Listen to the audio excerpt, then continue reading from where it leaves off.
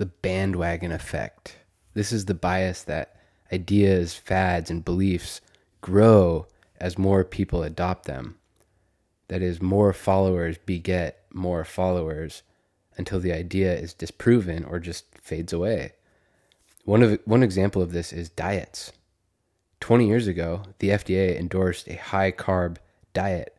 Then it swung back towards a low-carb diet. And then there's been a steady procession of fad diets from all sorts of experts. In the meantime, we got paleo, vegan, carnivore, keto. I could go on and on and on.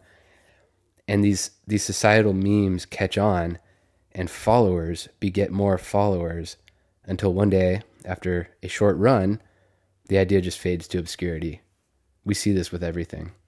Politics, health, exercise, everything.